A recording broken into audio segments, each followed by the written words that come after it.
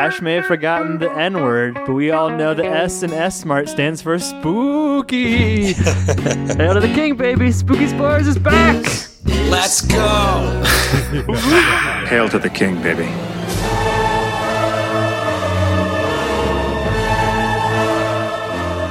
Hey everybody, welcome to the 4th year of Spooky Spoilers and the 3rd consecutive year of Evil Dead Spoilers. My name is Pappy, I'm your host tonight, recording from Louisville, Colorado, and we're here to spoil Medieval Dead, aka the Army of Darkness. The pod has grown a lot in the past year, so if this is your first Spooky Spoilers, every October me and my co-host pick our favorite spooky movies and talk about them. But speaking of my co-host, let's have the guys introduce themselves. Alright, I want you to say who you are, where you're recording from, and I want an honest answer. I don't want you to try and be funny. It's a two-parter. Do you believe in ghosts, and have you had an experience with ghosts? Let's start with our most recent host. That would be from American Movie, Brett. How's it going, buddy? It's going pretty well, man. This is Brett from Fort Wayne. Unfortunately, for your first question, it is a yes. And Unfortunately. Ghosts used to be real, but they're not anymore. You remember. God. Old school. Bring it back. And two, no, I have not specifically. I don't believe, but my brother has, so. Well, can you share that story at all? Like, what did you see? That's just, maybe it's like I don't know if that's a one for now. Oh, all right. Well, it was pretty benevolent, though. It was an old nice lady. Ghost? A friendly ghost? Well, she wasn't nice. She was trying to be like a... a she. Ooh, a she ghost. The landlord's mom died in the house. And she was kind of like trying to be there, trying to make them good young men by like ripping down the posters of the hot chicks on the wall and stuff like that. Are we still talking about ghosts? What? Yeah. It wasn't the landlord's actual mom wasn't ripping their posters down. She was dead. Hi, Brian. Well, I hope I got that somewhat right. It's a lot more than that, but I'm just going to leave it at that. That did not disappoint. Well, speaking of benevolent ghosts, probably the most benevolent creature to ever raise from the dead was Jesus, and the Christ-like character of this pod is Josh, who last hosted on King Kong vs. Godzilla. Josh, tell us where you're recording from and if you have any spooky ghost stories. Jesus is not spooky, but I didn't say he was. I should be the host of this pod, but for the worst fixing incident since Muhammad Ali and Sonny Liston in '64. Fixing.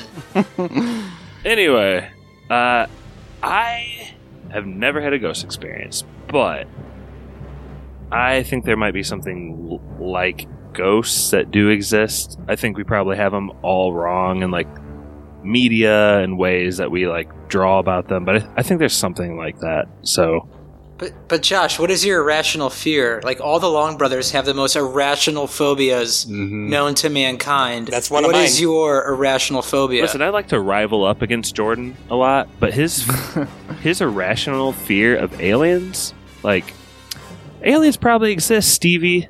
Like, I don't want to go full Tom DeLonge here, but like, think about how many planets there are out there. Like, I think aliens I'm not saying they're not freaky. existing, but like, to have a fear of it is just strange. Josh is also afraid of aliens, it sounds like. Have you ever looked into the beady black eye of an alien? It's freaking horrible. What's in there? Why is it all black?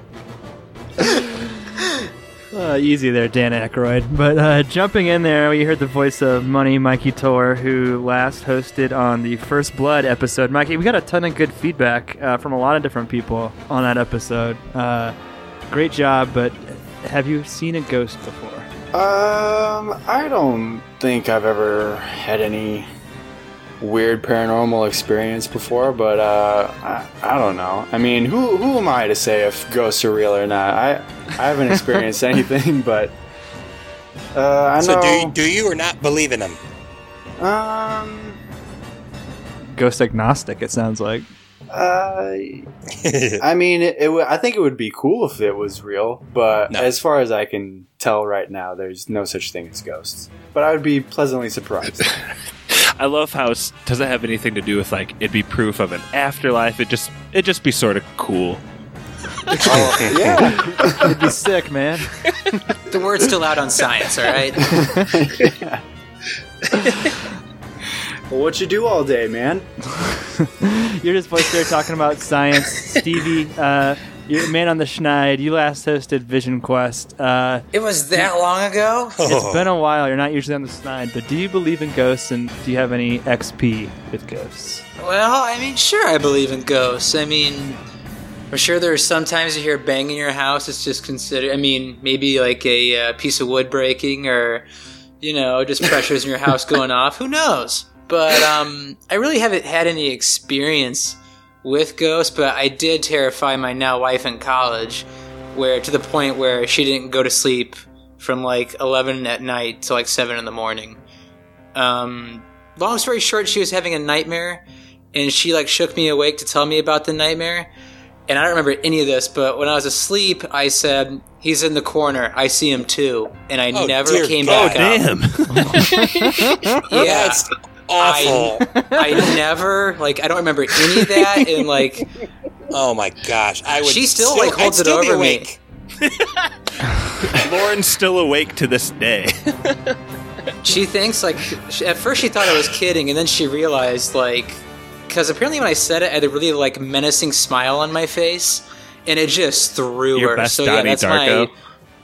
That's somewhat my experience with ghosts, I guess. That story is terrifying. It is. It's the worst. Fun times, yeah. Well, luckily, our movie today isn't quite as terrifying as that story you just told. We're in the third part of the Evil Dead franchise. I'm really pumped we got to finish this off. But in true Evil Dead fashion, this movie starts off with a recap of the previous films. Josh, could you get our audience up to speed in case they haven't listened to those episodes or watched the first 2 Evil Dead movies? Dude, I don't get it. But I can recap every movie he does in the series. He somewhat incorrectly sums up the previous movie, and this plays off of that incorrect telling of the last movie. It's a fantastic retcon. I have a question for anybody. Maybe this might be a Stevie one. Well, it's more real. What is Bridget Fonda doing in this movie? She's like a movie star at this point, and she's in the movie for 6 seconds. Does anybody know if she's tight with Sam Raimi or did old Sam Raimi movies or what? The way that came about is she reached out to Sam Raimi and just was a huge fan of the first 2 movies. Okay. That makes sense. I was like, what is she doing in this movie? Okay, cool. Thank you. Man, do you get freaked out by every cameo? No, but she was like a pretty legit movie star at that point. You think she's above this movie then? Ooh. She's not, I'm not saying she's above the movie. Already. She's in it for 10 seconds. Go ahead. I don't know why. I don't get why I'm getting ripped on for this. I just asked a question. Well, Brett, that's a good point because Linda has now been recast for the 3rd time. I personally find the lack of continuity refreshing between the films. It sounds like it gets under your skin a little bit, though. Is that fair to say? No. Josh the one said it, not me. Well, how do you feel about it? I mean, you weren't on the first Evil Dead, so Evil Dead 2 is your first Evil Dead movie. This is your first time experiencing that. And let's remind the audience, it was a staunch no. Oh, yeah. I have not staunchiest of no's. Yeah, it's probably the worst movie we've ever done in here. Oh, dang. You know we did Ice Pirates, right? That was better than this. This was better than Los Enchiladas, though. Dang. It's cool, man. I mean, it's weird, but that's fine. I don't have a problem with it. It's like an anthology, but he just reboots the beginning of the movie every time. I don't know. Doesn't mean anything. It's just like the beginning of a new chapter. Exactly. And the key facts stay the same. I thought the claymation, or whatever it is, animated Necronomicon book flipping at the beginning was cool. The hand recap, of course, is important because he'll go on to wield his fancy arm. What is it? What's it called? Chainsaw. But he chainsaw. But he crash lands into the desert like he did in the end movie or at the end of Evil Dead 2. And Stevie, who does he run into there? Well, he ends up in 1300 AD. I imagine. Are these the Crusades? Around the time of the Crusades? I can't remember. There's a bunch of them. It seems to be like an Anglo, English rivalry of some kind, like English people versus Scottish people, but it's set in like the desert, so I have no idea. Which I kind of like. I kind of like that just for aesthetic purposes. But he runs into Arthur and his merry band of men who are have imprisoned. I think it's Henry the Red. If that's correct. Yeah. Mm-hmm. My lord, I believe he is the one written of in the Necronomicon. He who's prophesied to fall from the heavens and deliver us from the terrors of the Deadites. What? That buffoon?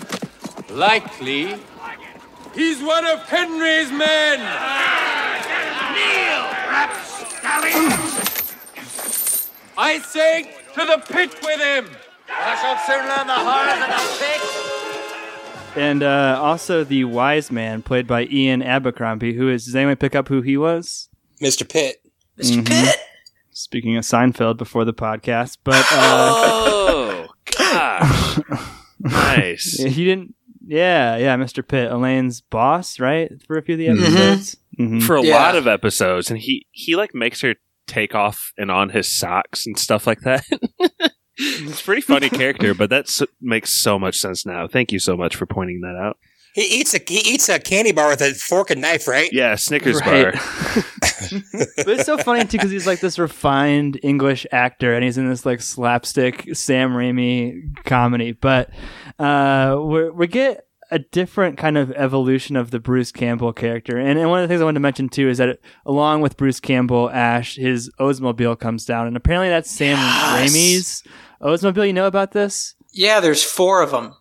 And they're in all of his movies or something. Yeah, he owns 4 of them. They're in all the movies, and Bruce Campbell, I'm pretty sure, is the only one to drive like Sam's actual Oldsmobile from the first one. And apparently, when they were dropping that, there was almost like some giant accident where the crane that was holding the car like fell into a ravine, and the guy who was like operating it like had to bail at the last second. They had to get a bigger crane to get that crane out. It was freaking ridiculous. But well, not to jump too far ahead either, but there's a scene where they pop open the trunk of one of those vehicles, and like I guarantee there's got to be some Easter egg items in that trunk, right, Pat?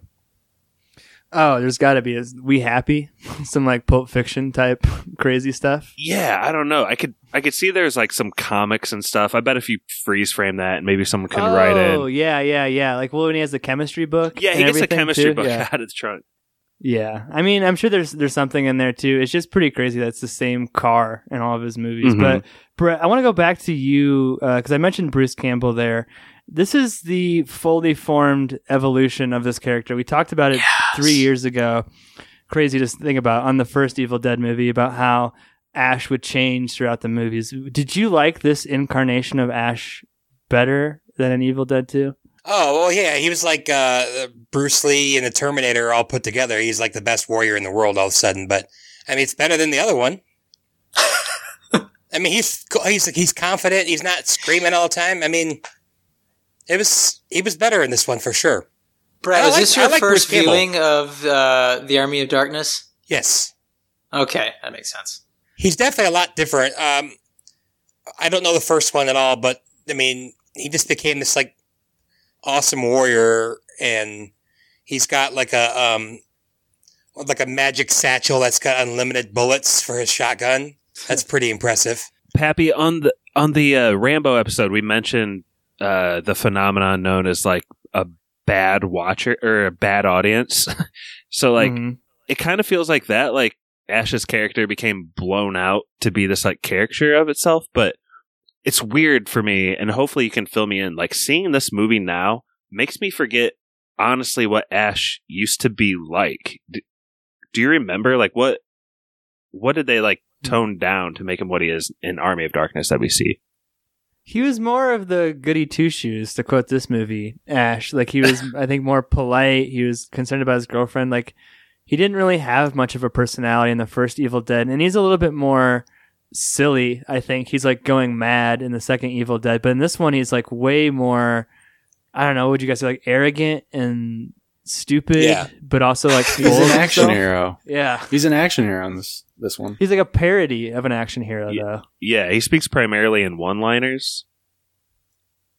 Did you have a favorite one-liner, Josh?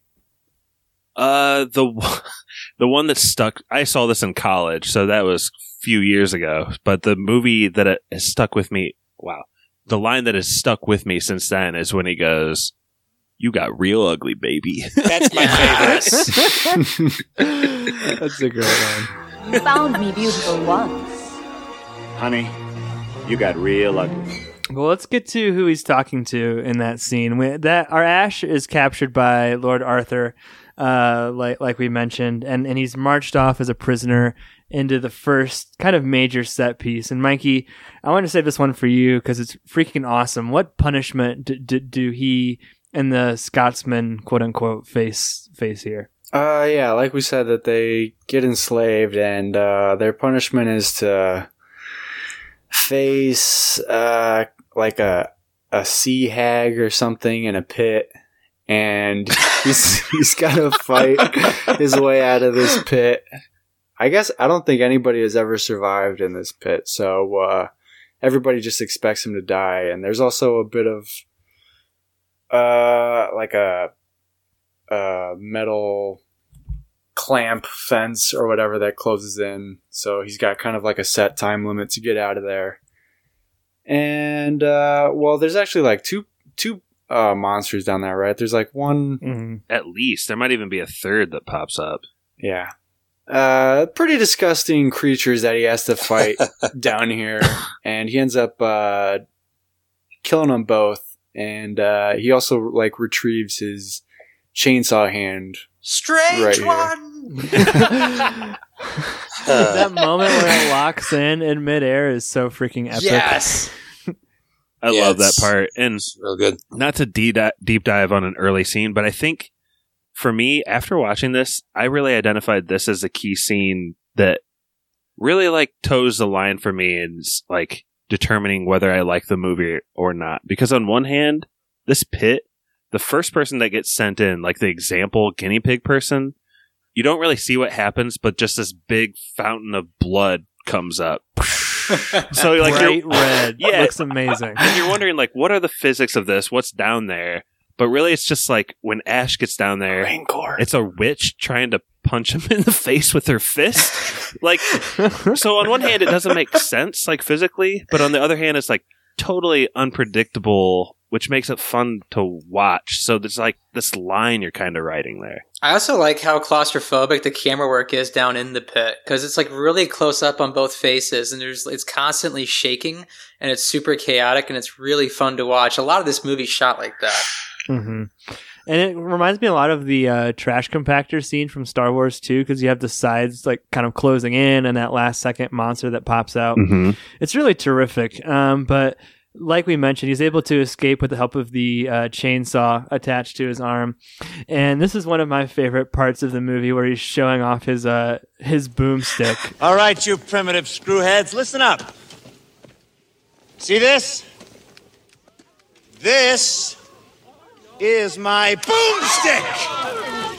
It's a 12-gauge double-barreled Remington, S-Mart's top of the line. You can find this in the sporting goods department. That's right, this sweet baby was made in Grand Rapids, Michigan.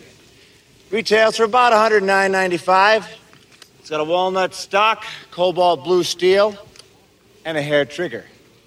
That's right, shop smart. Shop S-Mart. You got that? That tied in one of the new things I think they added in this movie. Suddenly Ash is an employee of S-Mart, and so he gives like a couple one-liners that have to do with shopping there to these people in like the Middle Ages. So it's kind of awkward, but he kind of like, they're kind of all realizing he's the chosen one at this moment. And what does he use the gun for? I feel like he shoots someone and you think he's going to like shoot the king. The sea hag comes back up out of the pit and blasts it back. Yeah, there's a great handheld set piece too in the next part, as Ash is kind of like brought in to their leader. He yells, "Yo, she bitch." And my favorite part from that is the right as he blows off that like Deadeye's head, Mr. Pitt like appears behind her. He's like, "You're the only one who can get the Necronomicon," as she's like falling down to the ground. It's freaking hilarious. But Ash rides out with the group, and he's told how he can retrieve the Necronomicon. Do you remember like what he has to do to get the book back? I think I missed like a little bit of that part, but he has to go into this little wooded area and grab the book and say these 3 words that he's like, yeah, I know what the words are. I know your damn words. Say it again. Say it again. Then he gets chased by something, and he's pretty much invincible over the what next 10 do you mean minutes. by something, Brett? You mean by evil?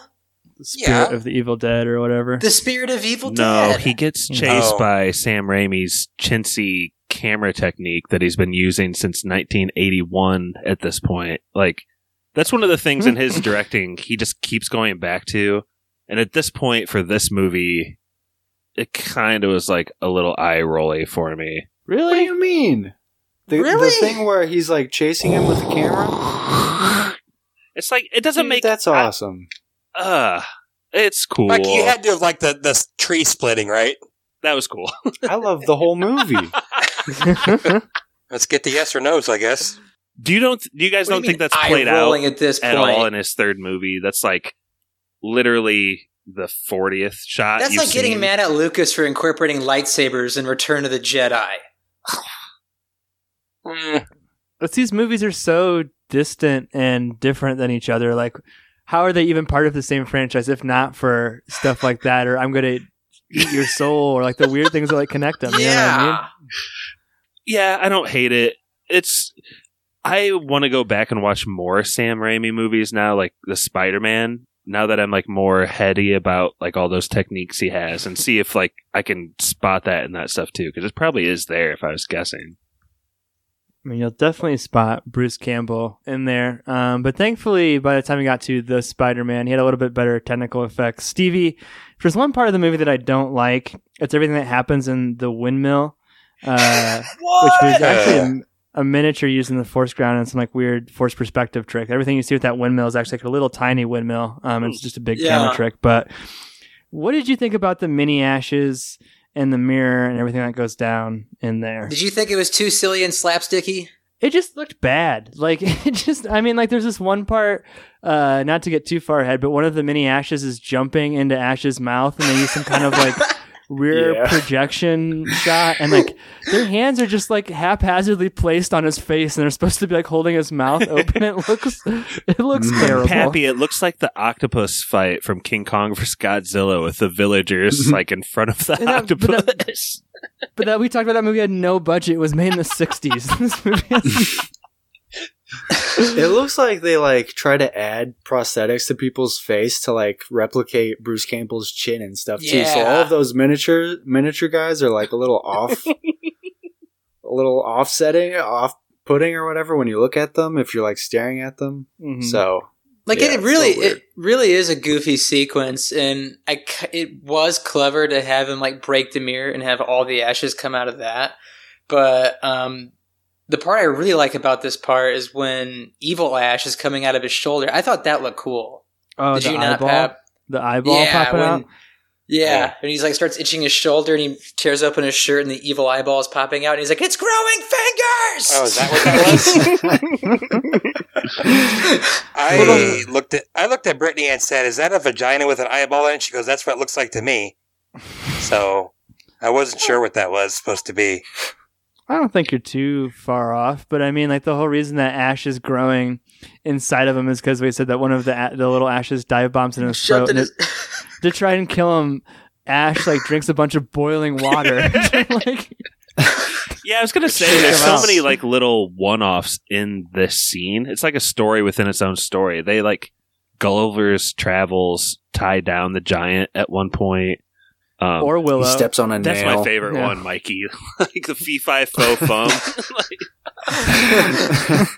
London Bridge is falling down. I mean, yeah, there's a lot of good comedic bits. It's part of the movie where it gets a little bit goofy, a little bit broad for me. Some of the stuff that happens there. I'd also say that the evil Ash, like I mentioned, the little goody two shoes part is a little bit too much for me. It goes on for a little bit too long. But I mean, overall, I think Bruce Campbell's performance is pretty amazing. He's being asked to do a lot. One of those little evil Ashes, the body was actually played by the UPS guy from Legally Blonde, if you guys have seen that. But he's asked to do like the little Ashes, be Bruce Campbell, the superstar Ash, and also Evil Ash.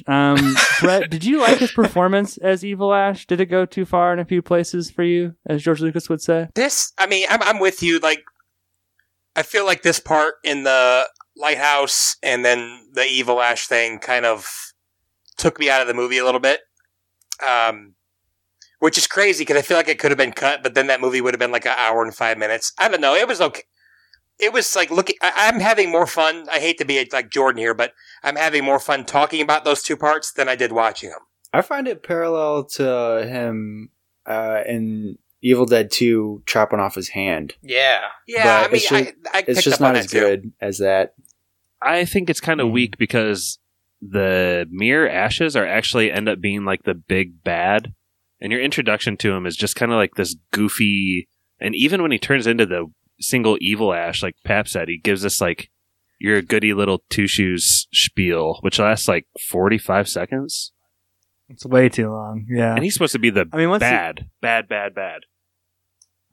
I mean, he eventually gets his face shot by that same boomstick that Ash had earlier, and gets dismembered and buried. And like by the time he starts to rot, I think his character's a lot more interesting because he's more interesting to look at. Like when he's like Sally Forth, and like his jaw like comes out of place. Like it's pretty awesome. But yeah, I think when it's just like kind of the reverse shot, and not to harp on the practical effects, but sometimes when Ash has that like prosthetic head popping out of his head, it looks cool, but it does look kind of fake for the time. But we mentioned there were 3 books.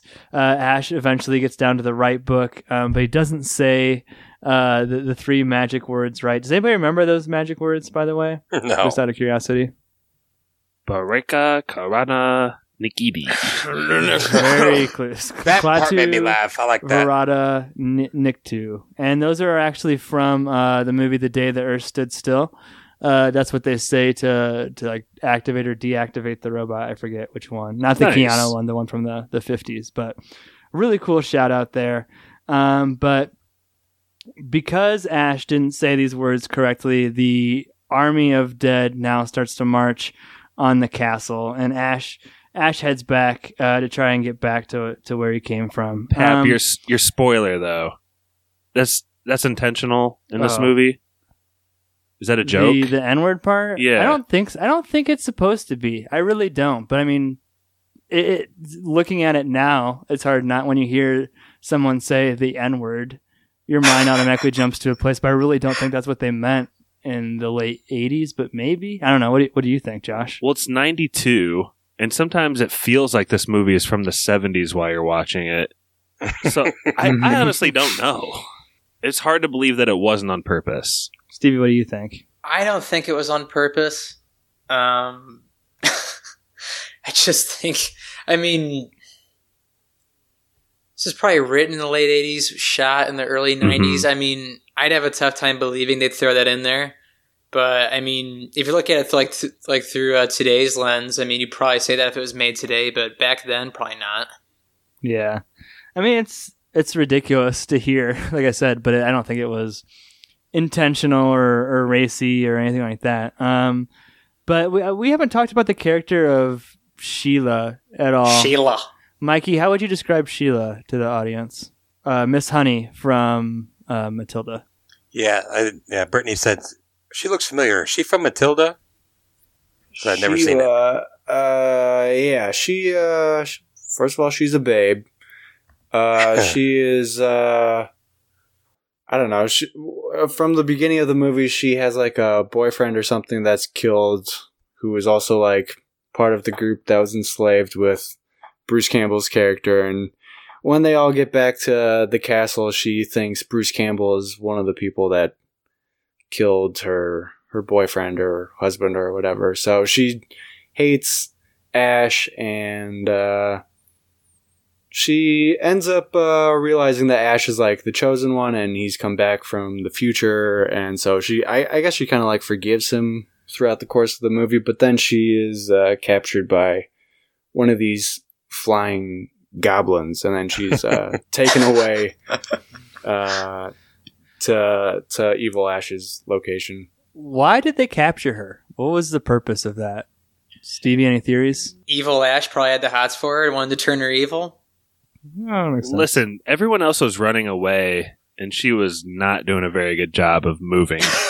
I think that has to Dude, that was the slowest bat creature I've ever seen. He was moving like a half a mile an hour. A simple tuck and roll, she probably would have evaded. Absolutely. Probably. Do you guys think that she's a pretty hollow character overall? I mean, she's pretty just... Yes. Yeah. Are you looking for depth in Army of Darkness, No, Josh? but I thought it was funny bother that, me. like, Pap asked Mikey to describe her character, and it's like, well, she's the woman Sam Raimi... She's the damsel in distress. Yeah, right. Yeah, that's yeah. I mean, she's not a bad actress. Yeah, she does a good job, I think. You should check her career. She's had a pretty good one. And she also gets naked in a movie. It's pretty sexy. Schindler's List. A lot of them. She gets naked in this, somewhat in the director's cut of this Thanks movie. for talking over my Josh, joke there. Were you going to say it's sexy when she gets naked in Schindler's List? Oh, jeez. That's a good thing I cut it off then. I did say that, but Brett talked right over the top of me. Might have to fix that in post in multiple ways. Moving right along. Either way, because she's kidnapped, Ash gives an inspirational speech, and now he's all in on fighting the army of the dead. They soup up Sam Raimi's old Oldsmobile to turn into like a twisted metal death machine with like a blade on the front. Yeah, they attach a helicopter to the top. Pretty badass. And we see Pat, the army. did you love the crowds in this movie? All the extras and stuff, like the army of the dead. And There's everything? this great one-off when Ash comes back with the book, and everyone's like, he did it, the chosen one's back. And he's like, well, I didn't exactly say it right, send me back. He's like, we had a deal, send me back. And everyone gets really mad at him, and there's like this little one-off where the guy in the back goes, I thought he was a chosen one. It just kind of... Apparently, I was watching this making of documentary, and there were tons of issues with the extras on set. Like, they were always like partying, or like two of them got caught like having sex, like right behind like one of the scenes and stuff. Like, Bruce Campbell was like, it was just a mess with these people. Yeah, Sam Raimi's like, take this seriously, and then he shoots one of the scenes from this movie. Right. Yo, she bitch. He shoots Three Stooges like skeleton ghost poking eye scene. Take this seriously, guys. But We're making art. This movie like moves like by at a blistering pace. We're already at like the final battle here. Josh, what stuck out to you from the final battle as the Army of the Dead approaches to try and get back the Necronomicon? Yeah, I think the first thing that sticks out is the mixture of type of effects used in the Army of the Dead. We got claymation sort of bones. We got people dressed up as bones. We got actual physical effects bones. One thing that I thought, like, I would have liked to see even more bones exploding with bones. Who keeps saying stuff? Bone Thugs in Harmony. For as many bones as they showed exploding and busting apart, I thought that could have been like even more violent and crazy at that point. But basically, the main bad is leading this army towards the castle, and Arthur and his knights and Bruce Campbell and etc. have all battened down the hatches and are like ready to defend the fortress. And Bad Ash is like, all that matters is like the book to him, right?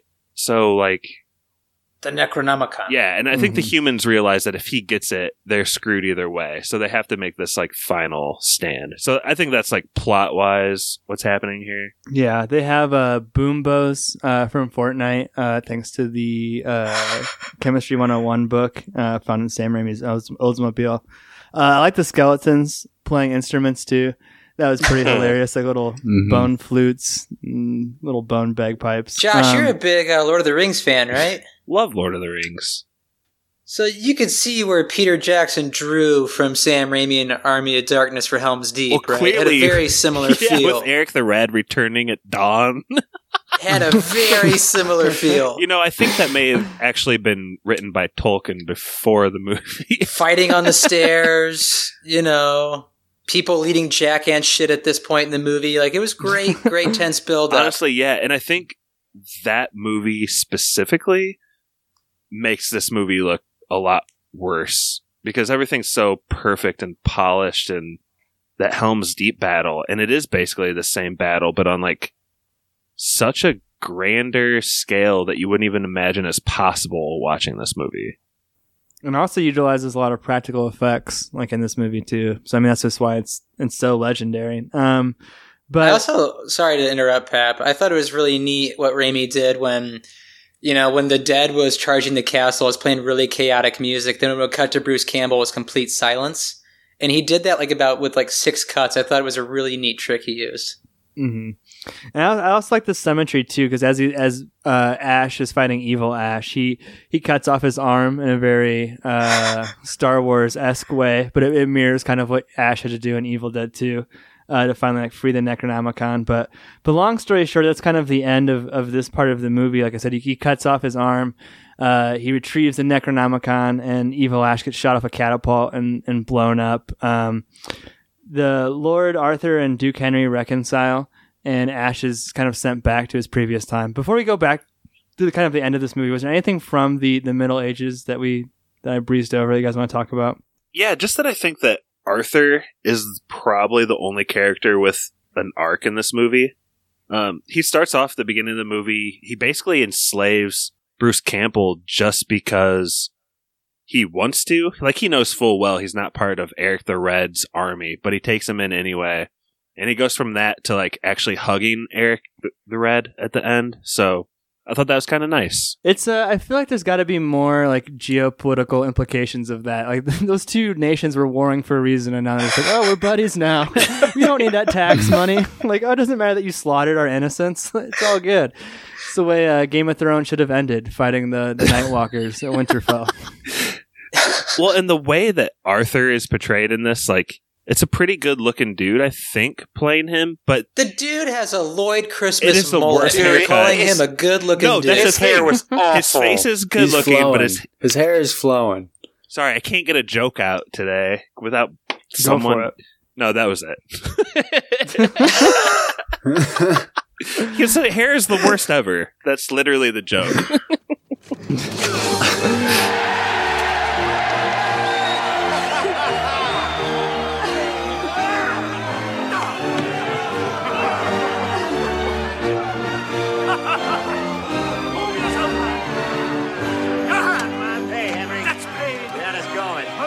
Arthur?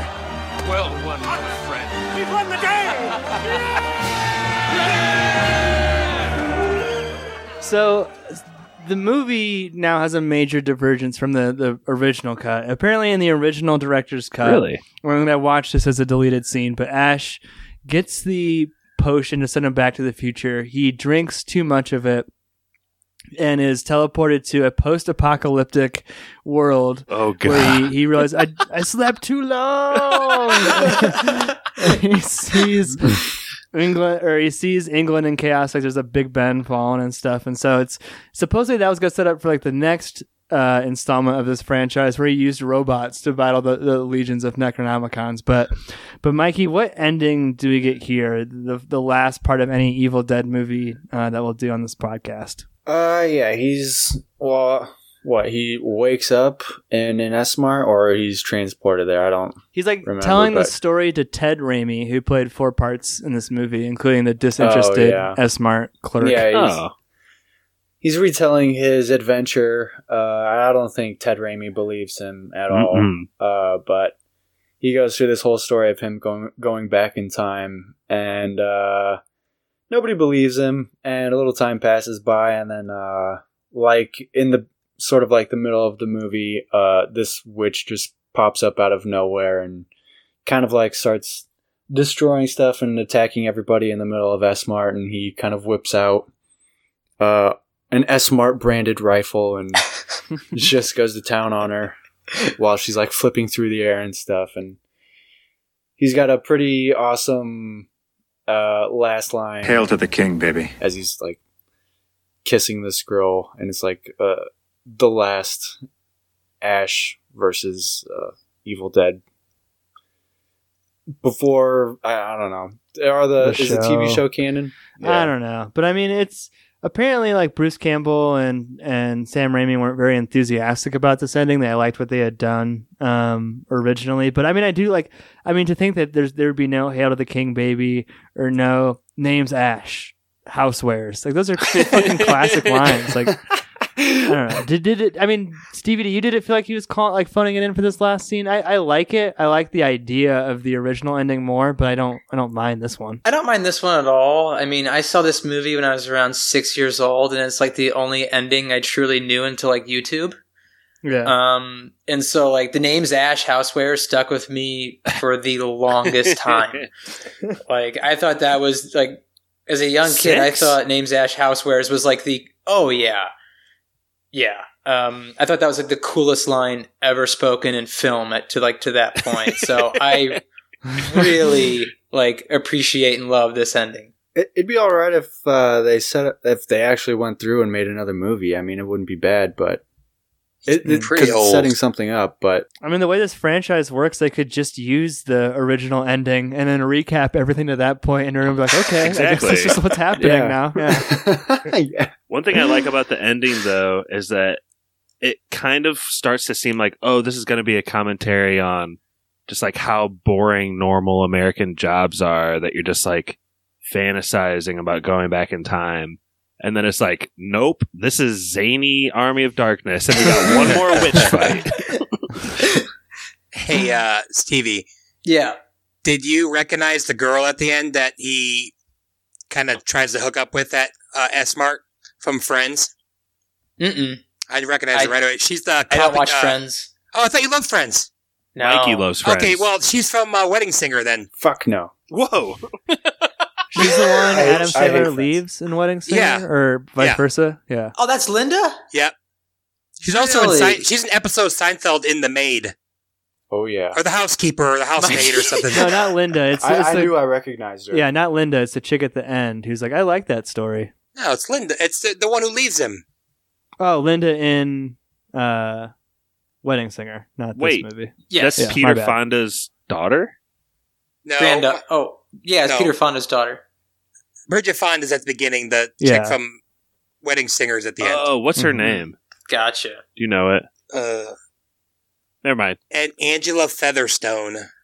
That's a name. Yeah, it is. That's a name. Carries as much weight as Fonda in Hollywood, I'm sure. But let's get on to our final thoughts here.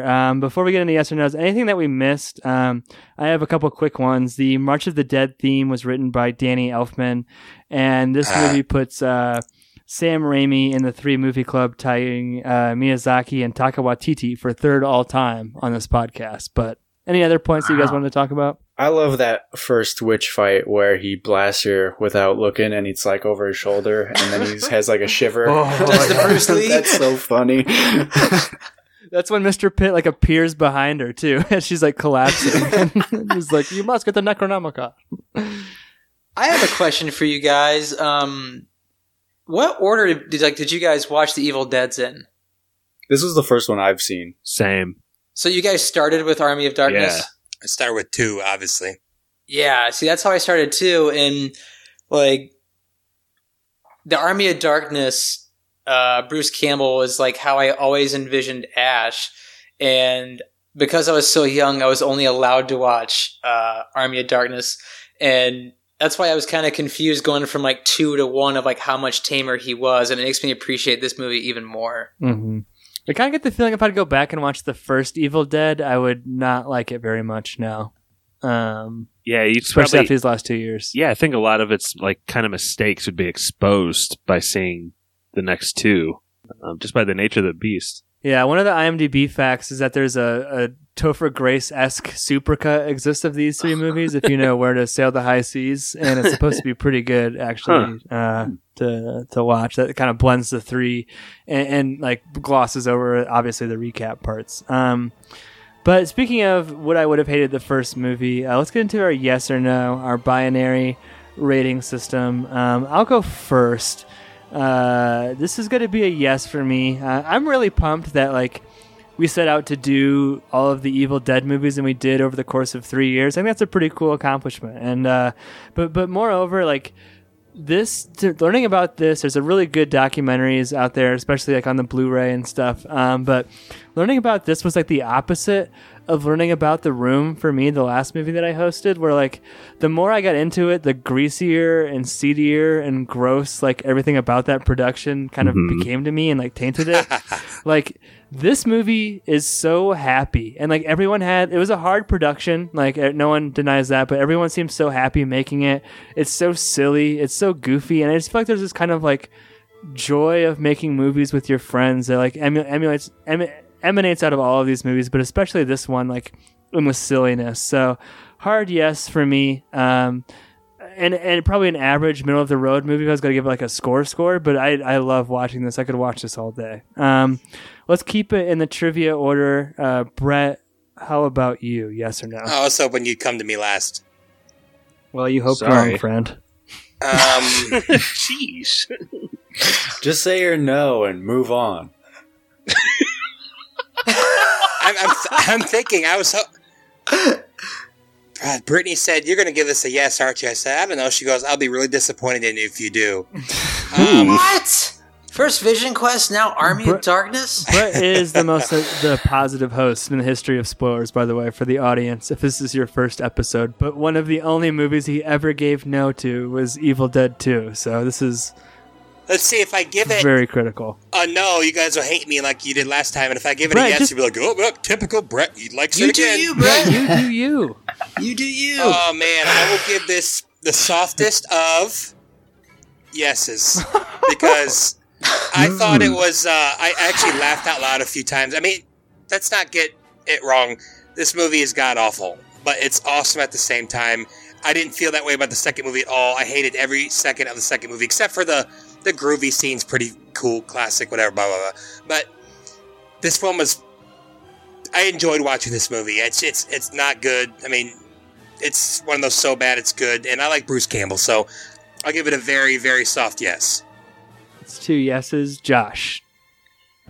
One thing that confuses me about this movie is what kind of audience is it for? It's either got to be for, like, the super savvy moviegoer that sees all these different effects and know it's supposed to be schlucky, so they just, like, enjoy it. Or it's for someone so dumb that all that stuff in 1992 is actually tricking them. So, I feel like 99% of the population fits in the middle of that. Or maybe Evil Dead fans? Well, how much of the population are huge Evil Dead fans, like 7 years after that movie? Like, I don't know. We out here. A lot of white dudes in their 30s and 40s. I think also, like, this movie does feel like it's from early 80s or 70s, and in 1992, The Last of the Mohicans came out, which puts this movie to shame visually, I guess, but I guess kind of what Brett is getting at is this movie is just a joy to watch. And that's kind of like unlike Last of the Mohicans, which is not like a huge joy to watch. I love that movie so much. If you Google movies from 1992, like all these classic movies show up, but if you go under the adventure part, it's Fern Gully, then Army of Darkness, baby. So, let's go. I'm gonna have to get Let's go. Army of Darkness. A yes. Nice. There we go. 3 yeses. Yeah, you had a good point there too. You know, what year did Jurassic Park come out? 93? 94?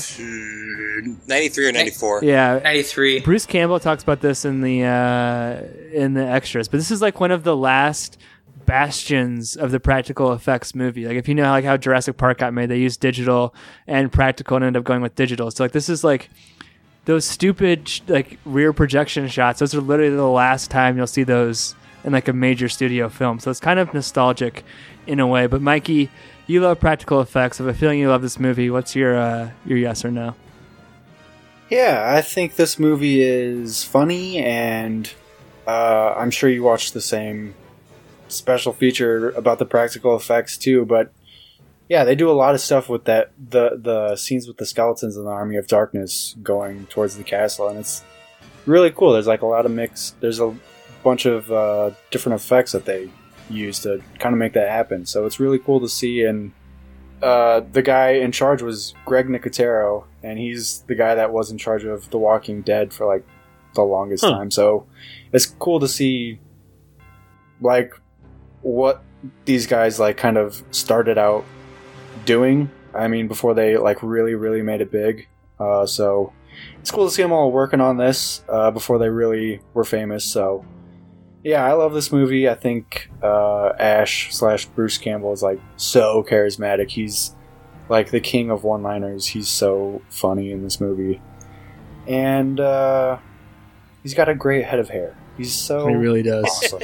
And he's so cool when he's cocking the shotgun and just blasting people. And he's just really he's the crutch of the whole movie. He really holds the whole thing together, and he really makes it work because it's a blend of like being goofy, being sort of serious, and also just like having fun with these effects. It's not supposed to be taken seriously, and I don't think anybody that's watching this and enjoys it is taking it seriously. So I think it's just meant to be a fun movie, and if you're going in with that mindset, you're going to have a lot of fun with it. So I give it a yes. Well, speaking of great head of hair, Stevie, will you make Army of Darkness the first movie in the Evil Dead franchise for us to be preserved? What do you think? I think it's a hard yes. This is one of the hardest of yeses I can give a movie on spoilers. I think like a lot of it has to do with I watched it at such a young age, and I thought Ashley Williams was a superhero growing up. His one-liners are just absolutely hysterical. And one we skipped over is when he calls Henry the Red Mr. Fancy Pants. And he's like, I got news for you, pal. You ain't leading but two things right now. Jack and shit. So Jack left town.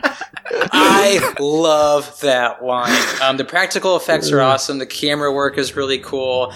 And just, I mean, the first two movies are B movies, so why wouldn't the third one be? Like, this is just a fun B movie. It's not meant to be taken seriously at all. And I'm with Mikey. Like, Bruce Campbell is the man in this movie, so hardest of yeses. Well, there you go. That's 1, 2, 3, 4, 5 yeses. What does that make that? Some medieval wine that's aged really finely?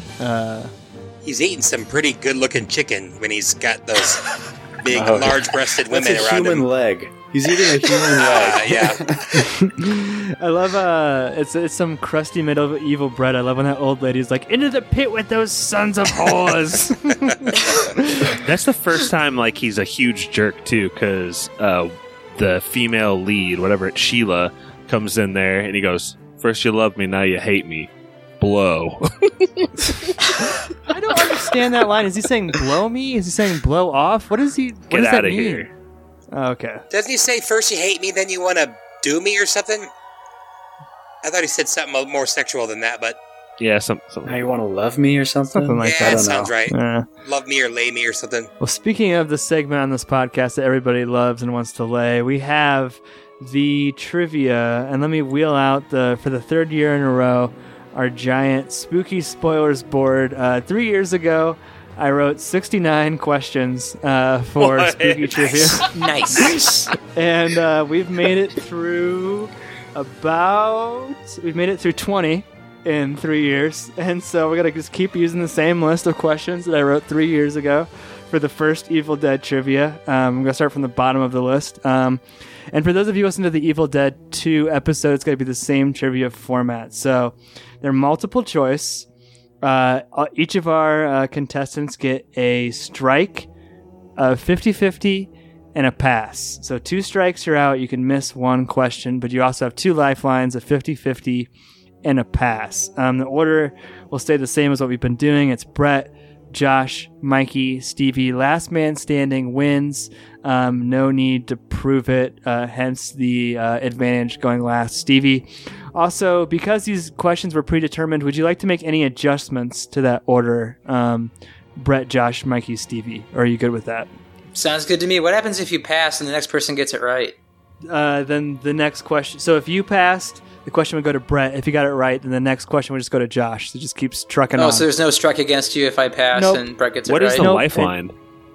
The 50-50 or the pass. So you can pass 1 question on... Oh, those are the lifelines. Got it. Yeah, and a 50-50. And beer league softball rules, 2 strikes, you're out. So I can't phone a friend because you guys are my friends.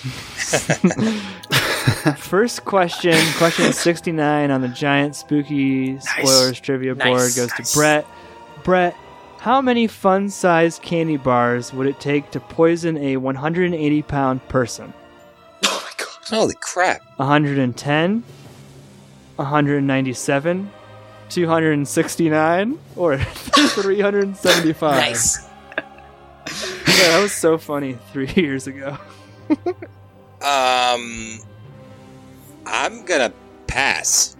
Great use of the lifeline. Keep track of your own lifelines, please. If you cheat, I will realize when I edit this and be very disappointed in you. Josh? You said it's one pass, 150-50. Right, yep. So Correct. Brett's Cool, down a thank you. pass. How many fun-sized candy bars would it take to poison a 180-pound person? 110, 197, 269, 375. Okay. Is this the same question list that you had the ghost things about? Do they? Yes. There's no freebies. The only freebie was question 13, which took 2 years to get picked, and then it wasn't as funny I as just I have thought it very would fond be. memories of that question. Back in Yeah, 2017. it's the I'll say It's a different B. time. I'll say B, Pat. I'm sorry, it's a strike for Josh. I like the strategy, but no, the correct answer was actually 269 candy bars would poison a 180-pound person. 269? Fun The size. 69 was the answer? Well, that's probably why I picked this You question. to slow begin with. roller. Or one Snickers with a razor blade in it. There you go. So Brett's down a pass, Josh is down a strike. Mikey, this next question's to you. How many people were executed during the Salem witch trials? Less than 50, 50 to 100, 100 to 200, or more than 200? Well, we were pretty crazy back then. I'm going to go more than 200. More than 200 people were accused, but actually less than 50 were actually executed. Oh. So- Yeah, Sandy Hook was worse than the Salem witch trials. Jesus Christ. I'm serious. I'm glad it's late in the episode, but that's a strike for Mikey, a strike for Josh, and Brett has used his pass. Stevie, What's happening? what was the top grossing spooky film of 2015? Was it was it Goosebumps, It Follows, Insidious Chapter 3, or Unfriended? Unfriended. See, that's a dumb thing. I think it's going to be one of those dumb movies like Unfriended. It's like one of those Facebook movies, I think, where the Facebook person comes alive and kills people. I don't want to strike, but I also don't want to use a pass. I'll pass Alina. Okay, that passes back to Brett. Top grossing spooky film of 2015. Ghostbusters, spoilers pick It Follows, Insidious Chapter 3, or Unfriended? Didn't you say Goosebumps You the said first Goosebumps. time? Sorry, Goosebumps. What did I say? Ghostbusters. Oh, sorry, Goosebumps. Sorry, I had Brett on the so brain. Yeah, Goosebumps, Goosebumps. It Follows, Insidious Chapter 3, or Unfriended? I'm going to say Goosebumps. That would be correct. Nice. Okay, so... I'm keeping track, by the way, if anybody cares. Okay. Josh, you're down a strike. Mm-hmm. What was the top grossing spooky film of 2005? Saw 2, The Exorcism of Emily Rose, The Ring 2, or Alone in the Dark? Those first three. What are the first three again? Saw 2, The Exorcism of Emily Rose, or The Ring 2? That's a tough one. I'm risking my second strike here, but I'll say Saw 2. That was a great gamble. Josh, you maintain your 2 lifelines. Mikey, what was the top grossing spooky film of 2017? I put all these at the end. Was it A? Oh, God. Sorry, all right. 2017. Annabelle Creation, Split, It, or Get Out? Oh. Split it, get out. Split It, Get Out. Cut it out. 2017. I'll use the 50-50, and I'm hoping you're going to be easy on the 50-50, because I got it down to 2. Boop. 2 spoilers movies. Was it Split or It? I'm going to say It. Mikey stays in the game. Mikey, have you used any lifelines yet? No. The 50-50. Okay. Oh, yeah, 50-50. Guess I'm not keeping track that well. All right, Stevie, you What's used that? your pass. What was the top grossing spooky film of 2009? Is it Paranormal Activity, The Final Destination, Drag Me to Hell, or Saw 6? Paranormal Activity. Correct, Stevie, with confidence. Saw that opening night, baby. That movie was No awesome. hesitation. All right, Back How many Saws have there been? a lot. Saw Lots. 6. I think My 8. God. I think there's been 8 Saws, Mikey. Jeez. Okay, wraps back around to Brett. Oh man, this is kind of tough. In what 1993 month was The Nightmare Before Christmas released? September, October, November, or December? Man, I was just doing research on this movie earlier. I've never seen it though. What? I know.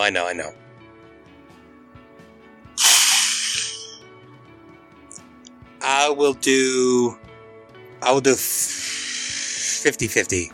His last lifeline. Boop, boop. October or November? Crap. October. Nice job, Brett. Staying alive. That's tough. Okay. October. Next is Josh. Ratu Udre. He is the 19th century Phoenician chief. Let me start over. Ratu Udre, the 19th century Phoenician chief, holds the world record you may have never known existed until now. Most prolific cannibal. I don't know if that was like editorial that I added. What?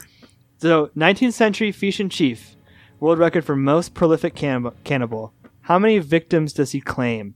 19, 99, 599, or 999? Pass.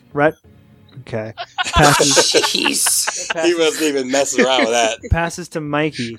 Ratu Udre, most prolific cannibal. 19, 99, 599, 999 tasty spoiler men that he ate. That's terrifying. Can I also pass? Can I? Oh You can yeah. pass the you have a pass. pass Yeah, left. that's definitely part of the game.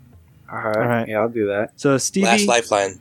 Udre, 1999, 599, 999. You guys make me sad. You guys don't know this, but I also live with a wife who loves nothing but people to watch shows about people that murder other people. So, what was the highest one, Pap? 999. That's it, 999. That is absolutely correct.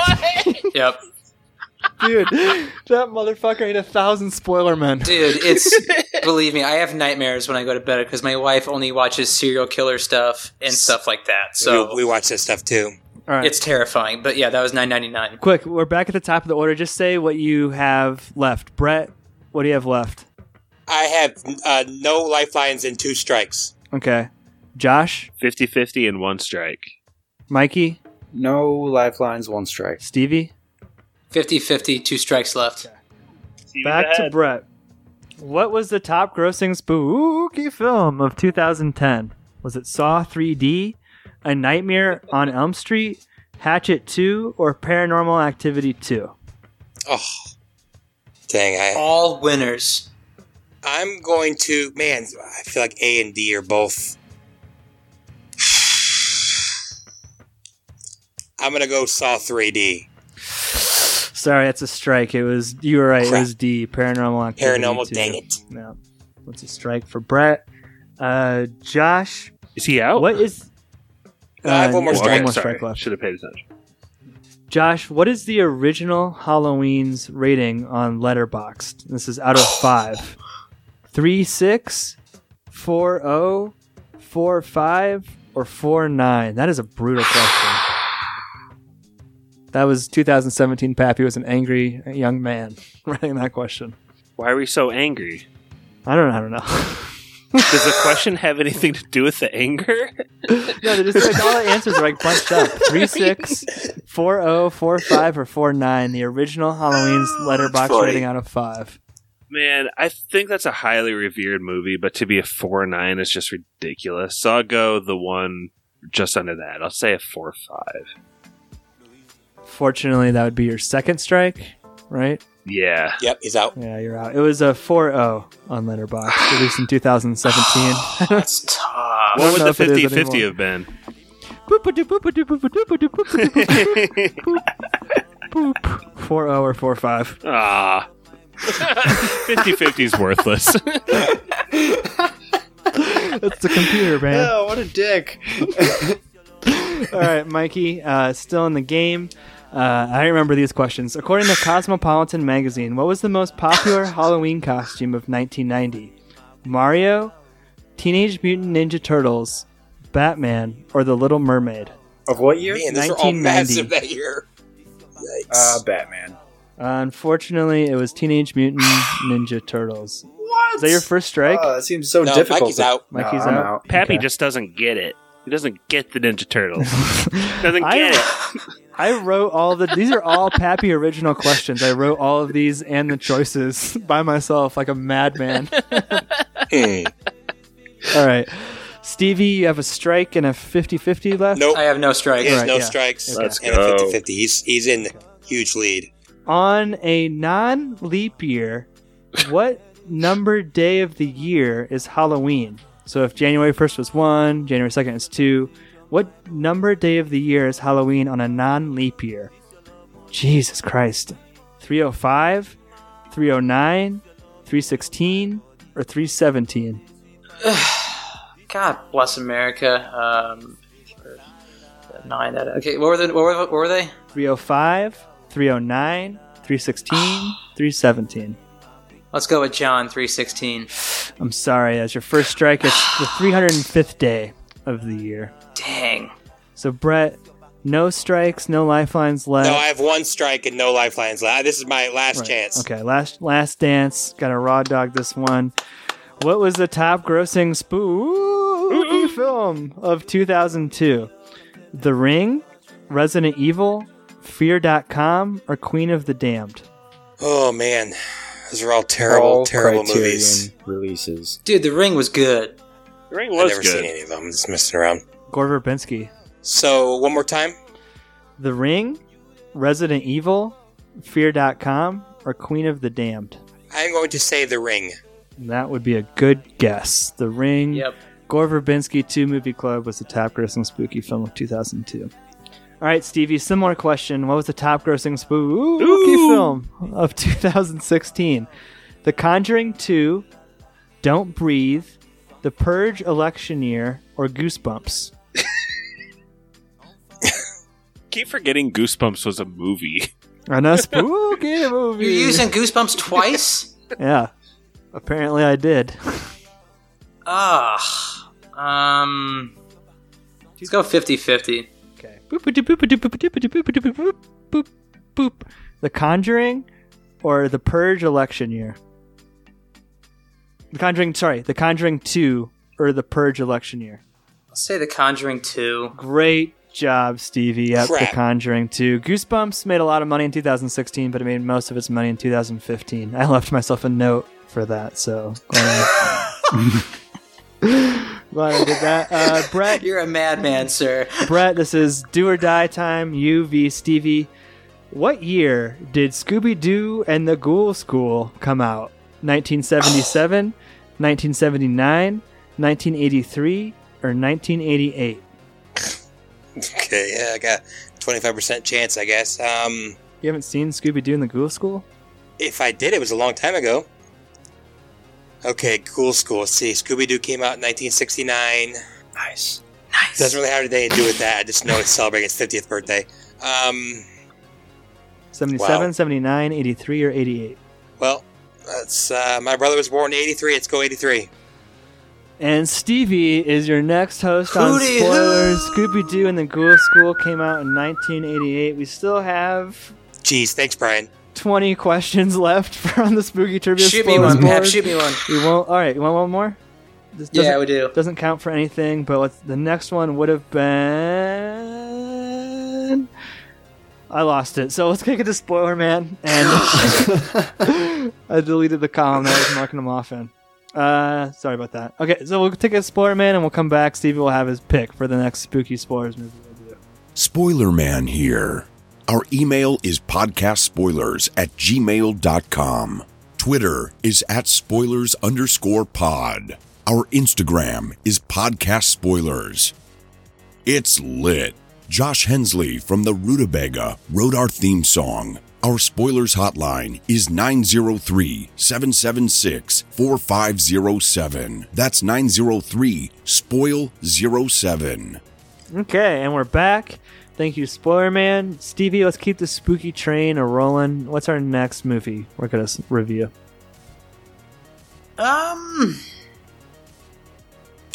Yeah, let's do a movie that I thought kind of like wrecked me as a child because I saw it way too young.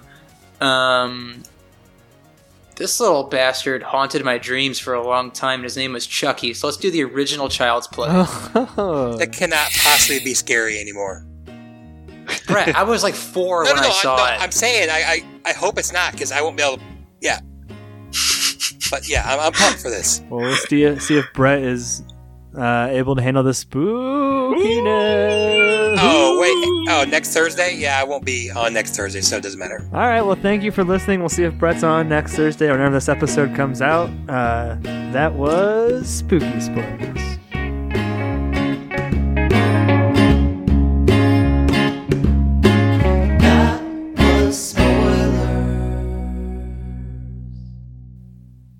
Cue.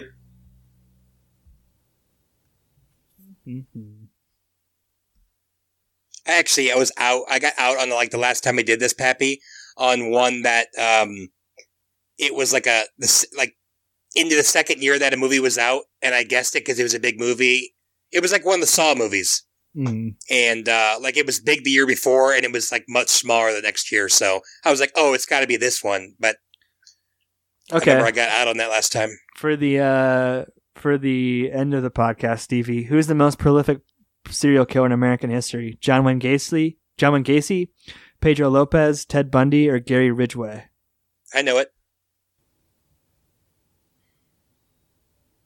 Stevie?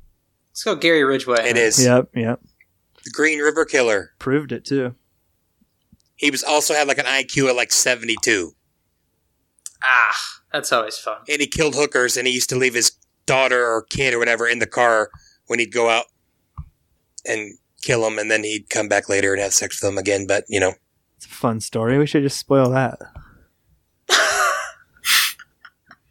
All right, Stevie, you ready? Yeah, hold on. Give me 1 second here. Okay, yeah, let's do it.